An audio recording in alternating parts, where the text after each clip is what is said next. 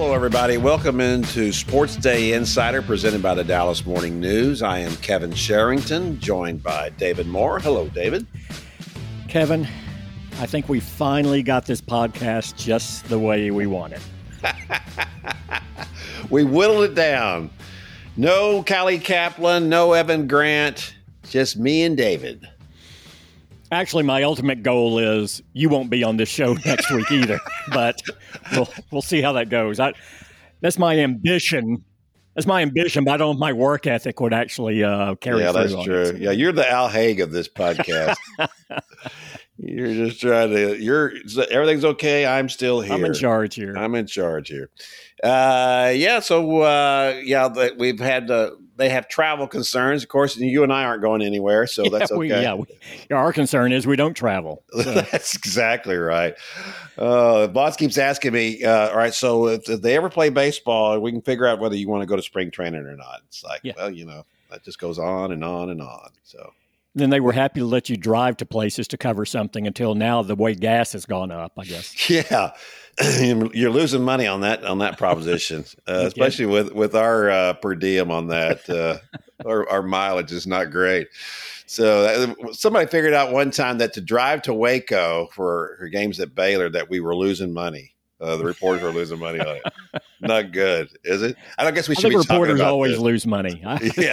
Well, some of us are losing a lot of money. I know that. Oh, gosh. Or lack of business sense, I think, plays into this as well. Yes, it does. All right. So the Cowboys have I guess they haven't officially, but I believe they have tagged Dalton Schultz, the tight end. Yeah. And, they informed his representation this morning that he will receive the franchise tag as they continue to work toward what they hope is a long-term deal, which will minimize the hit on the cap.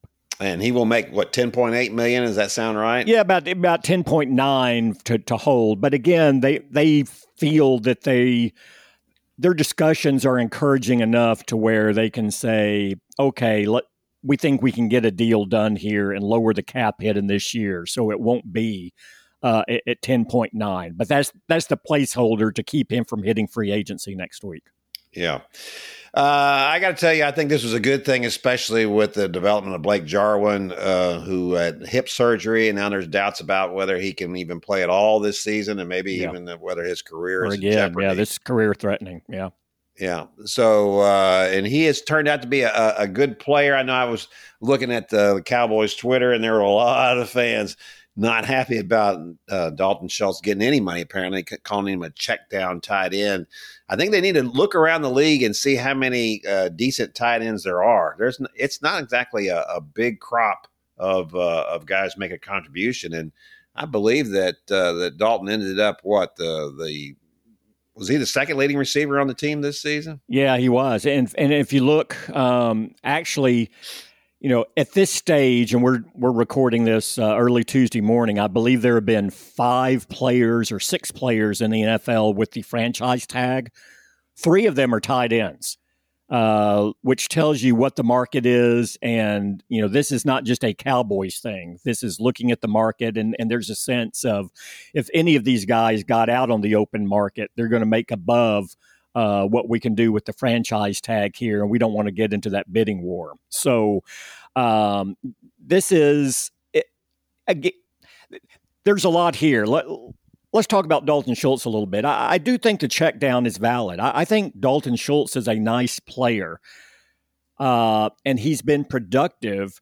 But was he productive because he's a mismatch at the position, or was he productive because defenses were taking away the receivers and everything else, and he was the safety valve that you went to? Now, you do place a premium on guys who actually force mismatches and can play different spots for you. I get that, but I don't think you can completely dismiss a guy who's productive with the opportunities he's given. And that is how Dallas looks at this. And so while I agree he is not an impact or a game-changing tight end, you look over the last 2 seasons, I believe he ranks 4th in the NFL among tight ends in receptions and yards. And that was with a season in 2020 where Dak Prescott only played 5 games and you had musical quarterbacks. So He has shown he has been a competent safety valve for a lot of guys. But this is where you get into it. He's a nice player who is getting, a top 5 contract, basically. That's what the tag does. And that's where you get the disconnect. And that's where you say, well, how does this play going forward financially? But I think Dallas looked at it. I think several things here. They looked at it and went, this is another indication they're going to move on from Amari Cooper. And they go, well, you know what? We can't take Cooper and Schultz away from Dak Prescott and rebuild this receiving core.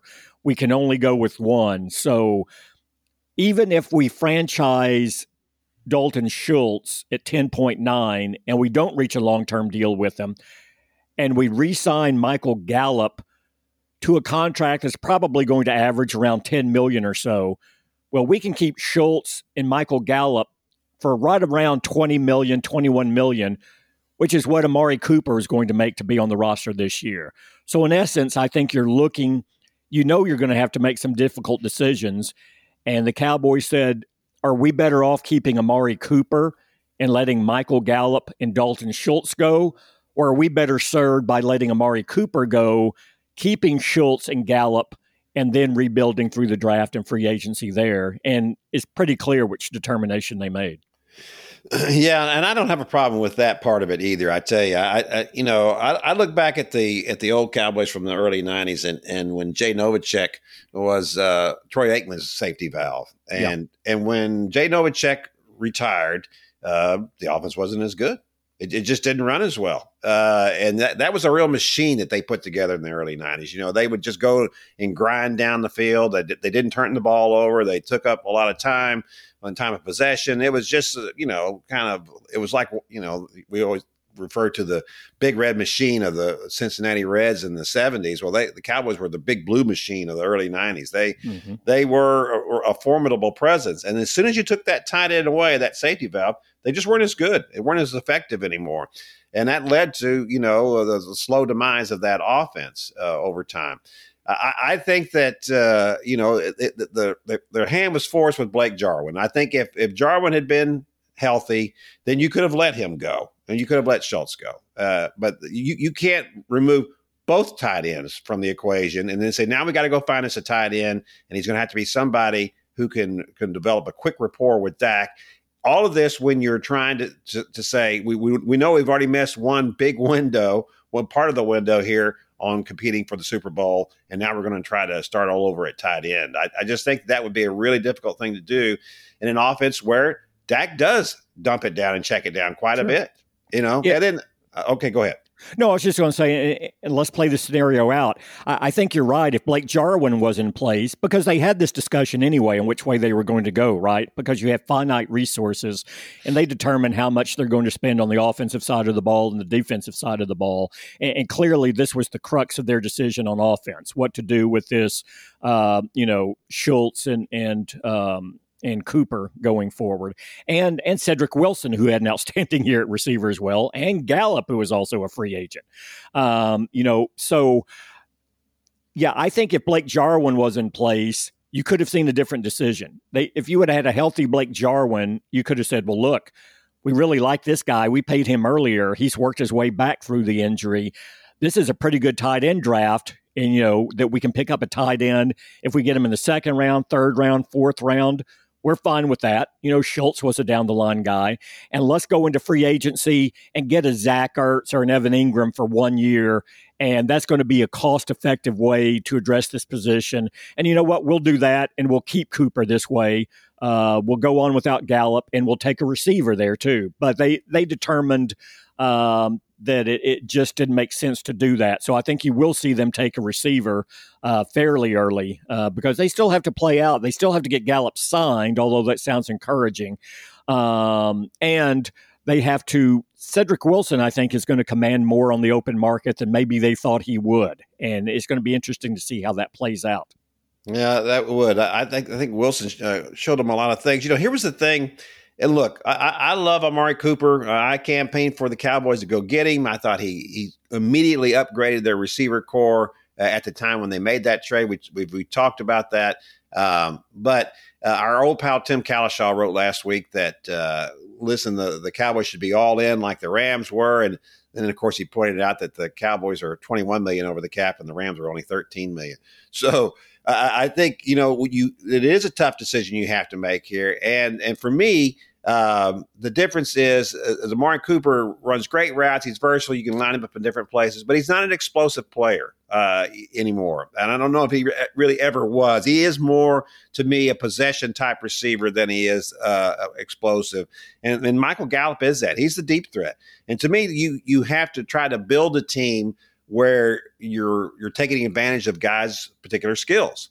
And if CeeDee Lamb is the guy that you can throw short passes to, and then you're counting on yards after catch, which is what he did in college at Oklahoma, and it's what he's done in the NFL so far, then he performs that role for you. And then, Michael Gallup is the guy that you go deep to, and then he's been very effective in that role. Yeah, and I think, again, here is, you talked about that immediate rapport that Amari Cooper and Dak Prescott had. And Cooper did when they traded for him several years ago from then Oakland, now Las Vegas Raiders. He revised an anemic passing attack immediately. And what we were talking about the immediate rapport he had with Dak Prescott. That wasn't evident over the second half of this last season. That rapport was not there. And Amari Cooper only had 2 100-yard games this past season. The opener, when he had a huge game against Tampa Bay, and his other 100-yard game was when Dak Prescott was out, and it was with Cooper Rush in Minneapolis. So he is a very, very good receiver being paid elite money. And you look over, I looked over the final 10 weeks of the regular season, and that was 8 games. Amari Cooper averaged 46.2 yards. Dallas can make that up going forward. Now, again, they're not going to have a player as good as Amari Cooper in there. But, when they signed his contract 2 years ago, when he agreed to it, they set the scenario in motion. They knew they were going to make a decision between Amari Cooper and Michael Gallup at the end of the second season because all of the guaranteed money in Cooper's contract was pushed into the first 2 years. By releasing Cooper, they pick up $16 million in cap space, and that's significant. So this was set in motion 2 years ago, and Cooper didn't show them anything over that period in order for them to say, well, no, it makes more sense to go with him, at least to that level. And very quickly, I know we want to move on and talk about some other things, but what else happened since they set up this scenario between Amari Cooper and Michael Gallup? CeeDee Lamb fell into their lap unexpectedly in the first round that year. They didn't anticipate adding a receiver that good into the mix for that cost-effective of a contract for what they got with him. And I will say the Cowboys did not assign CeeDee Lamb the number 88, which had been worn by Drew Pearson and Dez Bryant, for a receiver they did not believe could be their lead receiver. And so CeeDee Lamb will be their lead receiver going into this season, and they will add through free agency and the draft and supplement that position with him and Gallup. Yeah, I believe they will too, and I don't really have any problem with that. I know that there are some fans and people upset because CeeDee has dropped a few passes and he has, and he needs to work on his concentration. You can tell he's turning his head when he's catching the ball, and he's trying to make yards after catch, but they have to make him understand that the first thing you do, the most important thing you do, is catch the ball. So I believe that'll come with maturation. He's a very talented wide receiver, and I think they can make that work, and that's just going to be something that they'll just have to roll with. And we're not going to get to talk about the defense today. We're running out of time on our Cowboys segment. But real quickly, David, is between the two defensive ends, Randy Gregory and DeMarcus Lawrence, which or either are going to be back this season? Well, Randy Gregory is a free agent. DeMarcus Lawrence is under contract. He was approached to take a pay cut and said he would not take a pay cut, which if I were him, I would not either. So this sets up the scenario. They know what he'll be on the books this year for $19.5 million. He was the highest paid player in Cowboys history before Dak Prescott passed him this past season. So now Dallas is living with that. That is a high number, but to me, you're going to keep one or the other. It's going to be Lawrence, who's already under contract, or you're going to cut Lawrence and use that money to help sign Randy Gregory and keep him in place. And I would argue, if you've looked at what these two guys have done over their careers, if you look at the fact that both are 30, I don't know why you wouldn't keep DeMarcus Lawrence, especially since you already have him under contract. And I believe Dan Quinn is lobbying vociferously to keep DeMarcus Lawrence. So we'll see how this plays out. I think this was more, if we can pick up a little bit here and there, maybe we can keep another guy on defense like a Jaron Kearse, who we really liked. But Lawrence isn't going to give him that latitude. But, they can make the decision too. Okay, well, DeMarcus, we'll add another year to your contract, push some money down the road and get you down lower. And he would certainly do that. So we'll see how this plays out, because the Cowboys still have flexibility to alter his contract without taking money away from him. Yeah, I think that I agree with that. If I'm going to keep one of the two, I'm going to keep DeMarcus Lawrence over Randy Gregory. This team has a hard enough time stopping the run as it is. He's their best run stopper at the moment. And until they add somebody in that defensive line who can stop the run, then they have to have him in there. Yeah, and I think he and Micah Parsons in that stretch run, you really saw how good they were together and what this defense can be. But I think he's essential to keeping in there. And the other thing very quickly is, that's the difference in him and Amari Cooper.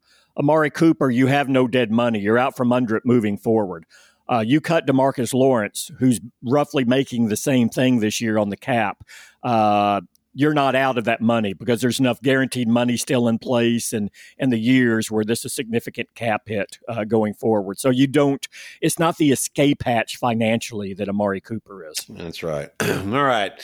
That'll do it for our Cowboys segment. We're going to move ahead now, and we're going to talk about a couple of other things too. Eventually, we're going to have a little potpourri segment in which we'll talk about baseball and Brittney Griner and maybe some other issues that have come up.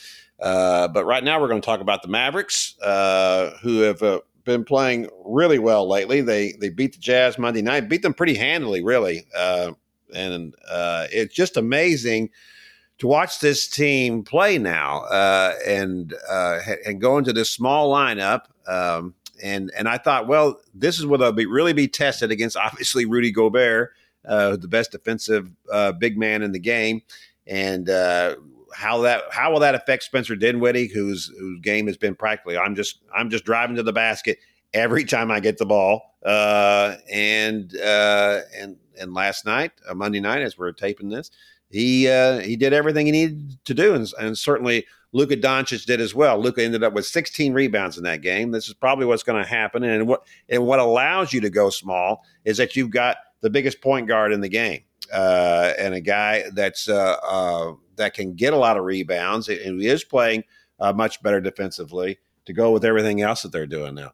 So I guess my question for you, David, is going to be, do you believe in this team yet? Can this team make a dent in the playoffs? Can they get past the first round? It's going to depend on the matchup, right? I mean, right now it would be Utah, which would be a very good series, it looks like. Yeah.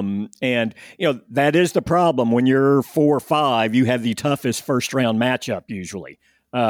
You'd feel better if you could get into that 2 or 3 spot in a little bit more of a gap. But, the way the Mavericks are playing, there's a chance they can do that. But I think that's still going to be a pretty difficult climb for them. I think you're still looking at 4 or 5 is the most likely seeding for them, which is, in theory at least, gives them the most difficult matchup. But they've shown they match up well with Utah, especially last night's game. And what Dinwiddie does, it just shows you if you can initiate the offense from 2 opposite sides of the court and break it down, it completely alters the complexion of the game.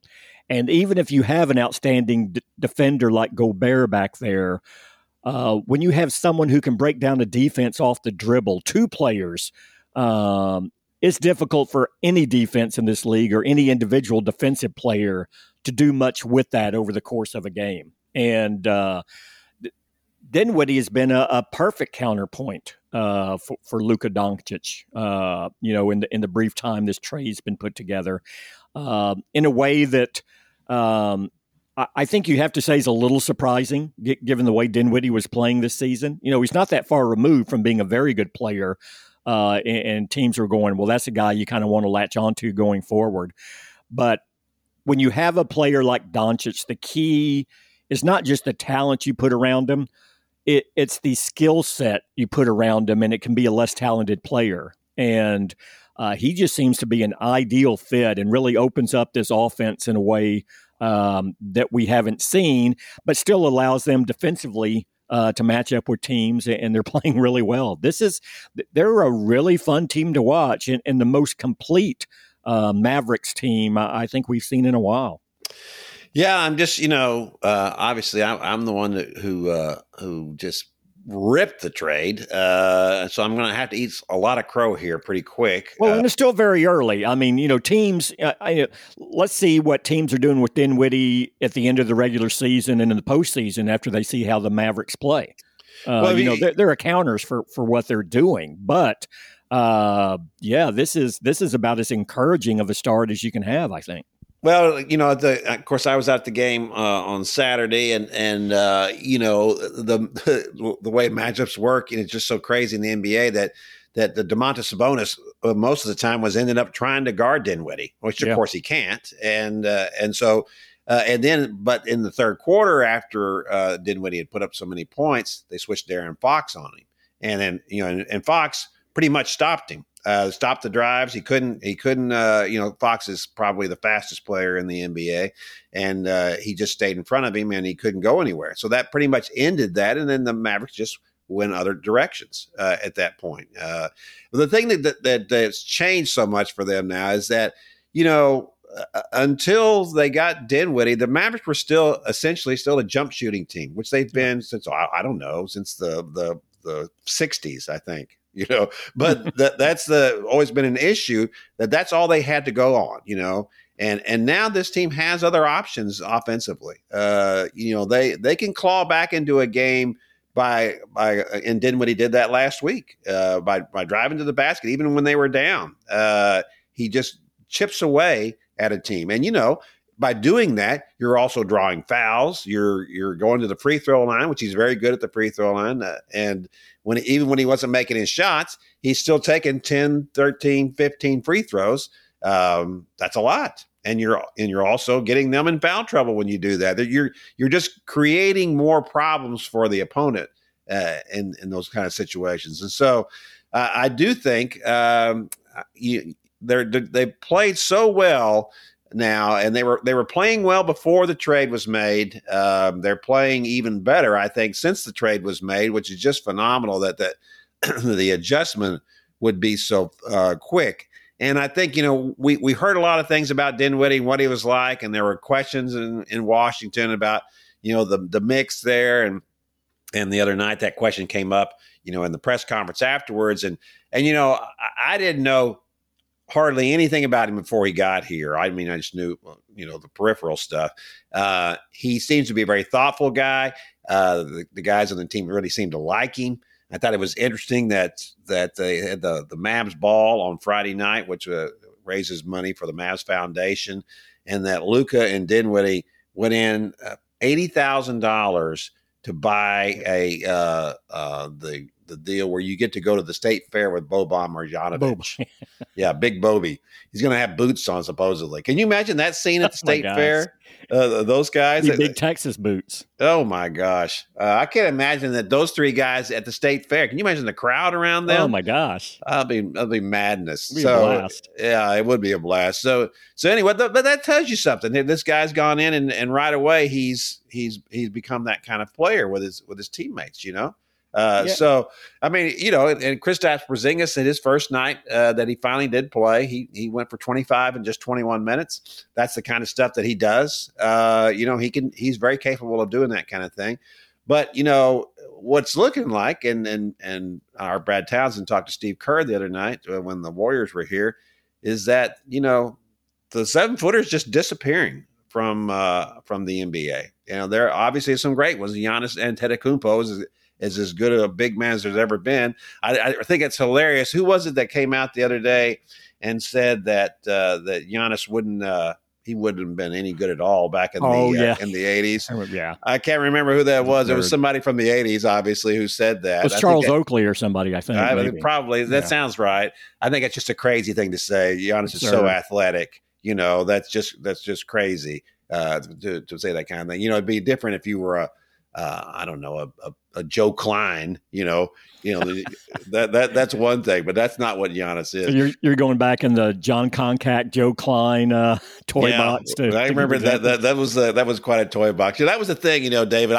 I grew up in this business covering college basketball when those kind of guys were all over the place, right?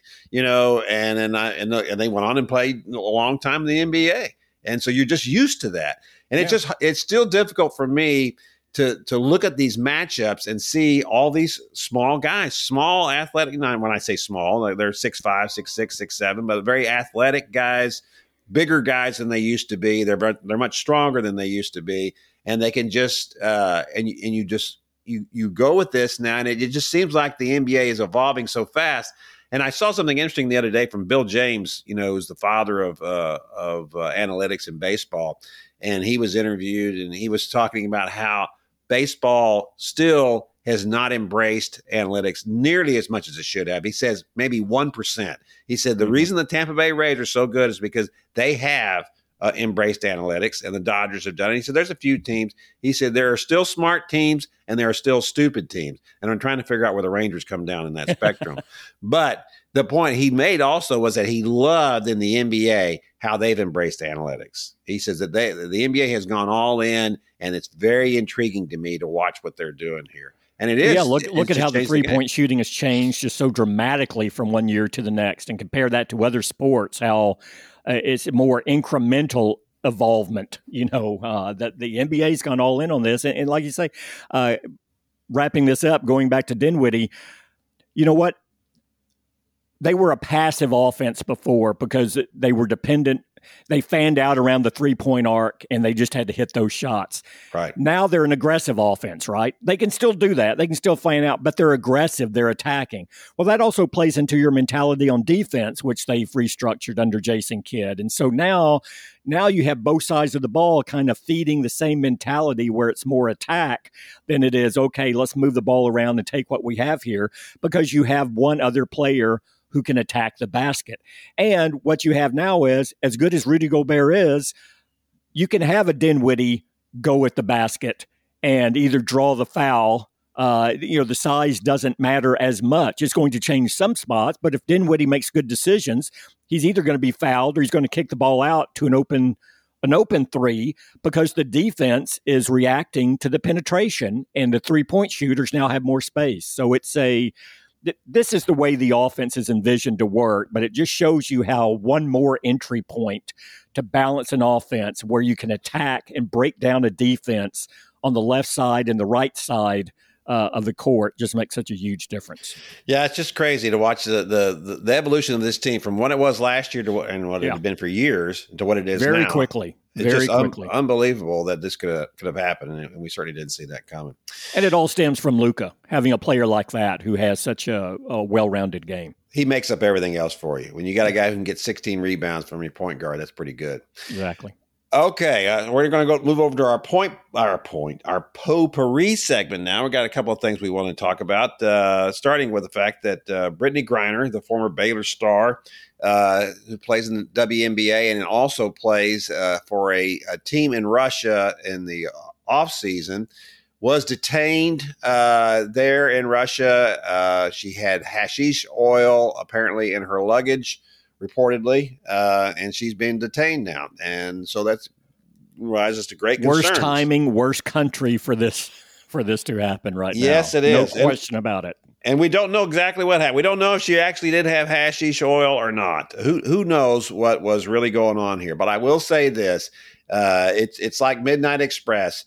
What in the world are you doing in Russia with anything that when you go through a checkpoint, somebody might find? It is, as you said, the world's worst time for this sort of thing to come up. Well, this is not just a woman basketball player being detained in the current geopolitical climate. She is much more than that now. That this is even if Russia had not invaded Ukraine, striking a deal to get her back to the U.S. would have been difficult given where U.S.-Russian relations were. You've seen this in some other cases of some U.S. citizens who are in Russia at the moment.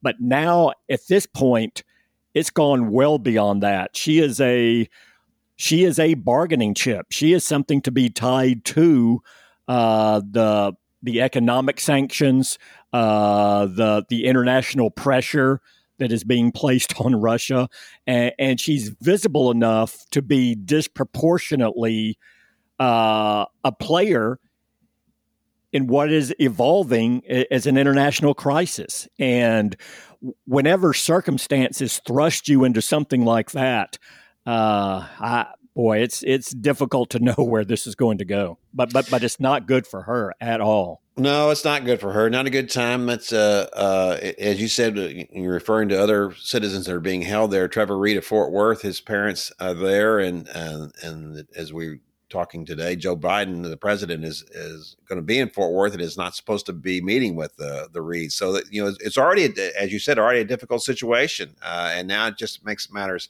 even worse. So we'll have to see how that plays out. I don't feel good about that situation at all, though, at this point. And I'm feeling really bad for her that she has gotten herself in this situation, or whether it was her fault or not.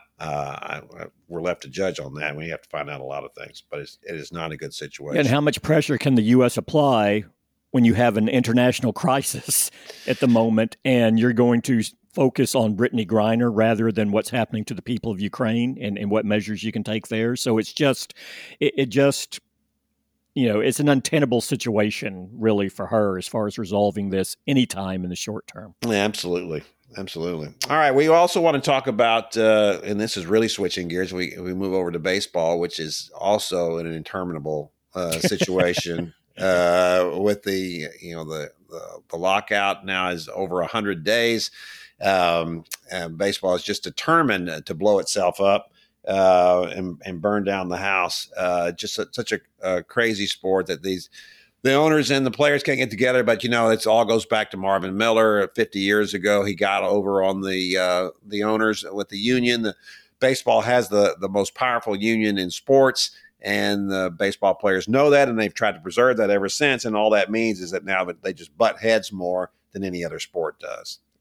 So some of the it's like things a dysfunctional family dynamic, right?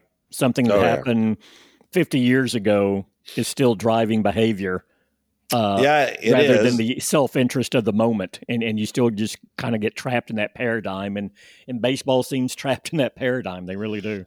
Well, and and baseball is just determined to screw itself up. It is, and that has been happening now for a long time. And I have to say, David, going back to my youth, I probably like baseball is probably my favorite sport. It certainly was to play. And both my boys played baseball, and one of them played baseball in college. And I'm sure that was partly my influence, I guess, whether I meant it to be or not. But it's just difficult to watch all this stuff happen in baseball. It's just there's just always something that it doesn't get right. That the NBA does, the NFL does.